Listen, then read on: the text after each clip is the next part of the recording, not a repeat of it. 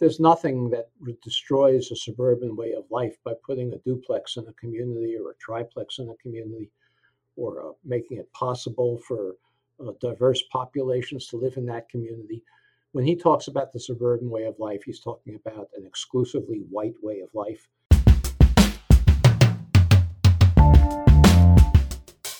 Hello and welcome to this episode of Who Belongs, a podcast from the ONB Institute at UC Berkeley. Last week, Trump announced he had eliminated an Obama-era fair housing rule put in place in 2015 to reverse patterns of residential segregation that have been in place for many decades. The move was widely seen as both an attack on integration and also a racial fear-mongering strategy to appeal to his white base of supporters 3 months before the election. To talk about the purpose of the 2015 affirmatively furthering fair housing rule and the consequences of its elimination, we'll hear from two guests. The first is Richard Rothstein, who is the author of The Color of Law, A Forgotten History of How Our Government Segregated America. He's also a senior fellow at our institute. The second guest is Stephen Menendian, our assistant director and co-author of the Institute's Racial Segregation in the San Francisco Bay Area report series. Here was our conversation. So we could just, cut to the chase and talk about what we heard from Trump and his housing secretary last week about ending AFFH. And this is, something that was widely denounced by housing justice advocates. So I guess the first question is, what is AFFH, or specifically the Obama era rule, and what problem it's trying to solve? So this is a great question. Let's take it into two parts. First, let's talk about what AFFH is, and then what the rule is. And let's start with Richard on what AFFH is.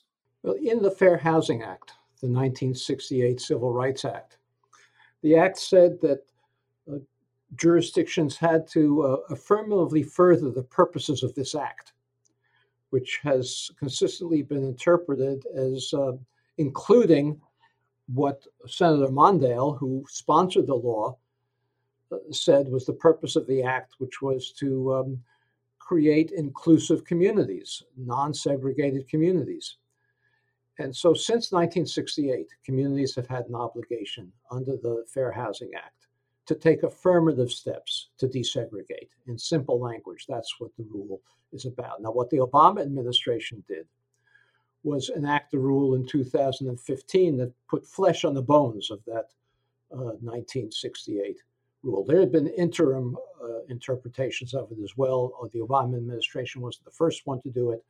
But what the Obama administration did was required jurisdictions that receive community development block grant funds, which is virtually every community, to do an assessment of the obstacles in their community to desegregated housing, to fair housing, and then to come up with plans to redress those obstacles with the threat, which could never have been actuated in the time that the Obama administration had left since the rule was implemented. But the threat was that if communities did not take plans to redress the segregation that they had uncovered in their assessments, that community development block grants might be withheld from them. So I'll add a little bit to Richard's. Richard gave a great start. The first thing to understand is that AFFH was not defined by the act itself. So there are two provisions that referred to it. Richard mentioned one. The other was that the Secretary of HUD was supposed to take affirmative steps to further fair housing. And this is back in 1968 we're talking. In the Fair Housing Act itself, which went into effect in 1970. And this was basically ill-defined. And so courts struggled for 45 years to make sense of what AFFH meant. And they would look at the legislative history, as Richard said, Senator Mondale's statements and others. And it wasn't until the Obama administration that HUD actually promulgated a rule. And they proposed the rule in 2013. There were 2 comment periods they went through. So it was a very rigorous and careful approach. And the rule they came up with that Richard mentioned in 2015 not only clarified this ambiguous phrase, affirmatively further fair housing, but it defined a process. I also want to just emphasize that the definition in the Obama rule is phenomenal. It's a multifaceted definition that brings into play segregation, racial and ethnic concentration, and economic factors and opportunity. So it's a really wonderful definition. But more than just defining it, it created a process, and a really robust process. And the process did a number of things, but one of the things that it did was they created a separate website, basically a web-based interface that gave data and mapping tools to jurisdictions to conduct their assessment of fair housing, which was basically the new version of the analysis of impediments that they conducted prior to that to comply with. So this AFH, this assessment of fair housing, cities were supposed to submit, and as Richard said, if they didn't do this process, or if they didn't certify that they were making progress, then they were at threat of losing funding. And in fact, in 2016, then Secretary of HUD Julian Castro came to Berkeley and presented at the Berkeley Forum. And I was in the audience, and I asked him that question. I was looking for the video of it because it's pretty funny that I was so pointed on it. But I said, Secretary Castro, if jurisdictions refuse to comply or are half-hearted in their compliance, are you actually going to hold them to account? And he said in his answer, yes, we will deny funding to jurisdictions who do not do this. And in the initial phase, there were only 20. The first year of implementation in 2016, there were 22 jurisdictions, and then there were 105 that were supposed to submit their assessments in 2017. And that's when the Trump administration announced that it was going to. It actually suspended all of the assessments, but it wasn't until January of this year, 2020, that it actually created a new rule in the Federal Register, a proposed rule that was submitted for comment period. And then to bring it up to the present, after the comment period, there were lots of comments. Just at the end of July, they submitted the final rule, which went even further than the proposed rule in January. So the proposed rule in January was basically going to just say that you were compliant if you had adequate affordable housing and there was no explicit discrimination. In the final rule, they made it clear that the president was unhappy with even that proposed rule, and so it went even further in rolling back any requirements or compliance, what they thought was a tremendous burden on jurisdiction. Okay, so that just completely eliminates the 2015 rule. It doesn't modify it or anything like that. And then I read the document on the housing website, and it says that the new rule returns to the original understanding of what the AFFH certification was for the first 11 years of its existence. Blah, blah, blah, blah. So what does that mean? Well, that's just nonsense. I mean, what it is what they're basically trying to say is that because HUD hadn't promulgated a rule, defining and clarifying what AFFH meant, that there was no right, that this is the original understanding. That's just not true, because courts struggled for years, decades, to figure out what it meant, and you had precedent and jurisprudence defining this phrase. So it's just window dressing on a bad decision, on a decision to really take teeth out of AFFH from a regulatory perspective. But maybe Richard can talk about it from a more historical perspective.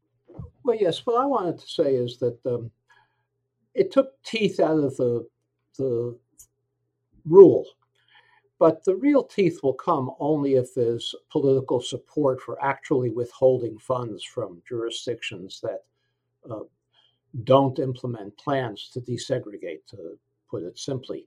In 1970, George Romney, without the benefit of a formal rule, he was Secretary of Housing and Urban Development at that time, the father of the present Utah senator, Secretary of HUD George Romney, citing the rule, but citing the provision in the act, rather, that jurisdictions have to affirmatively further fair housing, actually did withhold funds from 3 suburban communities that refused to accept African Americans in subsidized housing or public housing, or to take any steps to desegregate. He withheld funds from a suburb of Detroit. He withheld funds from a suburb of Baltimore, and he withheld funds from a suburb of Cleveland. There was enormous political blowback from it, and Nixon overrode him, canceled his actions. He called it open communities, not affirmatively furthering fair housing, but it was the same thing. Nixon canceled the Open Communities program, and that was the end of it. And until the Obama administration's rule in 2015, we heard very little about this since. But my fear is that if the Obama administration had, or its successor, an administration other than Trump, had continued with this rule, and actually, despite what Julian Castro said, he was talking about what one of his successors might do. It wasn't something he was going to take responsibility for, because by the end of Obama's second term, none of the jurisdictions that had been proposed plans to desegregate would have been held to account for those plans. So the real question is, what would happen if a jurisdiction failed to follow through with its plans to desegregate, or even come up with adequate plans to desegregate? Would there be political support for an administration that withheld funds?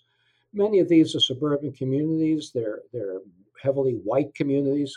Many of them are Democratic in voting power. The Democratic Party is a coalition of white suburbanites, otherwise perhaps termed as NIMBYs, not in my backyard. And so it's a coalition of white suburbanites and low income and minority and culturally progressive liberals. A lot of work needs to be done to prepare the ground for the AFFH actually to have impact in desegregating. And I think it's important not to place too much emphasis on the rule to the exclusion of the political support that we need to develop in order to have an understanding in the country at large about why it's important to take these steps to desegregate. I think the Black Lives Matter movement played an enormously positive role in awakening the country to racial inequality, but it needs to take the next step and really educate people about the importance of this rule, so that if it ever comes to the point where it becomes necessary to enforce it, there won't be the kind of blowback we had in 1970. So to jump in here, Mark and Richard, I think we all anticipated that as the Obama era rule began its implementation process, that there would be a backlash, right? And Trump is really playing on, he it's a little bit ironic because he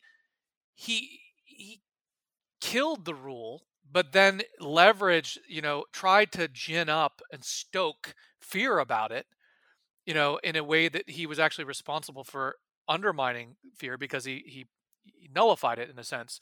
But here's the thing. There's always going to be the rule. I think was clever in doing a number of things. First, it phased in slowly to try and actually, I think, do some of that groundwork, not the political or cultural side, or the political anticipation piece that I think Richard was referring to, but it really did create a kind of hand in glove process. And the process did yielded some really interesting results. So, for example, of the jurisdictions that would submitted, basically HUD had 60 days to respond to the assessment. And if it didn't, it was automatically approved. If HUD did respond, if it was rejected, then it was supposed to work with the jurisdiction within the next 45 days to make revisions. Some of the submissions that were generated through this process are fascinating documents.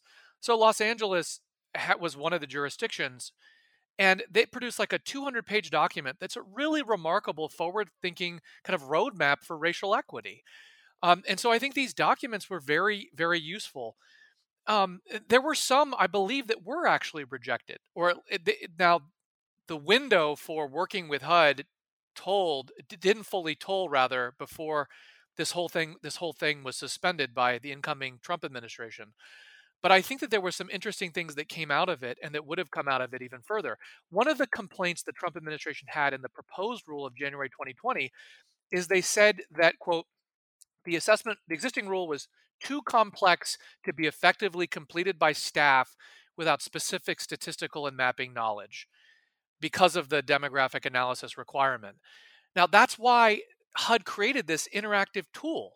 And the interactive tool, which they just took down, was wonderful because it meant that not only jurisdictions could use this tool to look at demographic data and segregation, but anyone, right? Fair housing advocates, concerned citizens could use this tool. So it created a set of tools and a process that I think was very valuable. And that process in itself and that tool in and of itself had value independent of of AFFH. And now all of that is gone. So, I mean, what you're saying actually contradicts that statement by Ben Carson, the housing secretary, because he said in the last week or two that the 2015 rule was, quote, unworkable and ultimately a waste of time for localities to comply with, end quote. So, I mean, basically, you're saying that's just hogwash. Well, I'd say that it's very cynical and on Carson's part. Carson came into office claiming, because he claimed to be a libertarian, and this is something that libertarians believe, that we should abolish everywhere, prohibit zoning ordinances that required only single family homes on large lot sizes. Libertarians consider those zoning rules to be a violation of freedom, to prohibit a property owner from constructing a duplex or a triplex or any other kind of housing on property that he or she owns. So for them now to repeal the rule that require jurisdictions to analyze the extent to which their zoning rules, this was an important part of the rule, to the extent to which their zoning rules effectively reinforced and perpetuated racial segregation, is a violation of their own stated principles and quite a cynical reversal from the high-minded claims that Carson made when he came into office about the extent to which zoning could perpetuate racial segregation. All right. So, what do you think about the justification, the Trump's justification? That's what Ben Carson said. But Trump, he's talking about AFFH as being, these are his words, hell for suburbia, that people work really hard and try to go and live the suburban dream, and that that fair housing is destroying their lives. And so, what do you make of that statement, Richard? And I'll just add one more thing: is that the way he's framing it is that government's coming in and harming these communities. So we ended a rule that was a very horrible rule for people in suburbia, in the suburbs. For years they've lived there, and they want to destroy their lives and destroy what they have. But there's a big irony there, which you write about in your book, Color of Law, when you look at who are the people who have actually been harmed by government policy in the past by the creation of segregation, the demolition of integrated neighborhoods. Well, I think it's all I can say is that this claim about the suburban way of life is a dog whistle for an all-white segregated way of life. We all know what he means when he talks about the suburban way of life. There's nothing that destroys a suburban way of life by putting a duplex in a community or a triplex in a community, or making it possible for diverse populations to live in that community. When he talks about the suburban way of life, he's talking about an exclusively white way of life. That's what his listeners understand him to mean, and that's what he's playing on when he makes those kinds of statements. Just to add to what Richard said, what's going on is, I think it's beyond a dog whistle. It's an explicit, it's implicit in the superficial sense, but he's really just continuing his demagogic rhetoric, trying to stoke fear, trying to gin up votes. He's in a precarious electoral position, and he's doing anything he can to stoke fear. And it's ridiculous because, number one, this rule, the original version of the rule, implemented as it was beginning its implementation on the Obama administration, is more process than anything, right? And even though Julian Castro, when I asked, said that they would ultimately hold up money, we were miles away from that, right? Because if a plan is rejected, then you have to work with HUD to try and improve it. That doesn't mean you're just going to lose money, the next day. I think you would have to demonstrate a severe and egregious pattern of exclusionary behavior before they would even reach that point. And there would be, plenty of lawsuits, trying to stay any order to deny money. So it was just, he's just continuing his pattern of trying to gin up fear and stoke fear. And what Richard said, that there's this notion that suburbanization is white and coded white in some way. It also couldn't be further from the truth. There are very few entirely white suburban jurisdictions, even in the Bay Area, which is a very diverse place. The most white suburban jurisdictions are basically between 2/3 white and basically 75% white, 3/4 white. And even in states that are, whiter than California, a lot whiter than California, it's very rarely the case that a jurisdiction is entirely white. One thing I wanted to know is what you think this entails for other kind of like strategies, maybe government programs for integration. What are like the avenues now for localities that are trying to integrate, that are trying to solve this problem of segregation? Well, I want to emphasize again that not that this is all unimportant. It's very important, but more important is developing a new civil rights movement that's going to make it politically possible to implement even the best plans. So the AFFH rule was a good rule, but it itself was not going to desegregate anybody. And unless we have the political support that's going to create momentum for desegregation, for inclusive communities, a rule itself can't do it. So I'm sure that if we have a new administration, it's not the Trump administration, the rule and something close to it would be reinstated.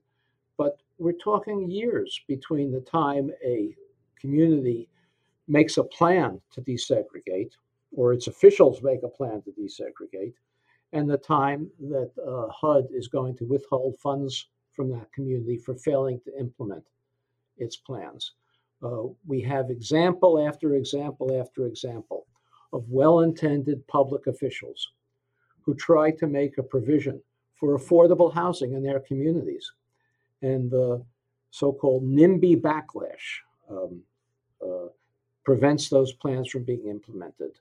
A new book by Connor Dougherty called Golden Gates describes the turmoil in Lafayette, California, when public officials made a genuine effort to accommodate a developer's plan to create housing that was not simply single-family home housing. And the book documents extensively the political impossibility of implementing those plans.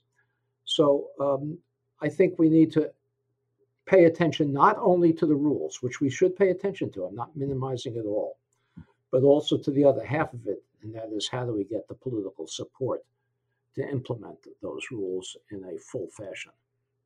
Well, part of the way that we do that is by raising continued awareness of both the reality, the extent of the reality, and the effects of this reality. It's one thing to say, exclusionary zoning produces racial disparities, but it's another thing to pinpoint the extent to which that exists in the Bay Area or in our own, wherever your community is. So we have a report coming out very soon that's going to show the extent of single-family zoning in the Bay Area. And by single-family zoning, we're referring to zoning that is exclusively zoned for single-family homes. And in the Bay Area, literally 83% of all residential zoned land is exclusively for single-family zoning, which means essentially that only 17% of residential land is available for apartments, for multifamily housing, for dense housing. And that has an incredibly exclusionary effect. And so what we did is we looked to see basically the relationship between segregation and single-family zoning, and there's a clear one. So, for example, basically all of the communities that are above 90% single-family zoning, not all of them, but a significant number of them are, about 70% white or more. So there's a relationship between percent white and percent single-family zoning, and you can do that. You can look at that for a number of other effects, which we're planning to release a report around.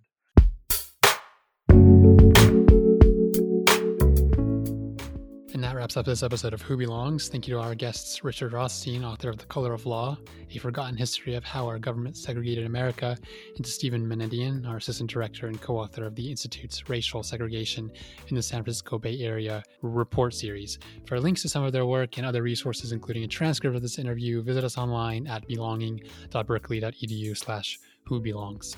Thank you for listening.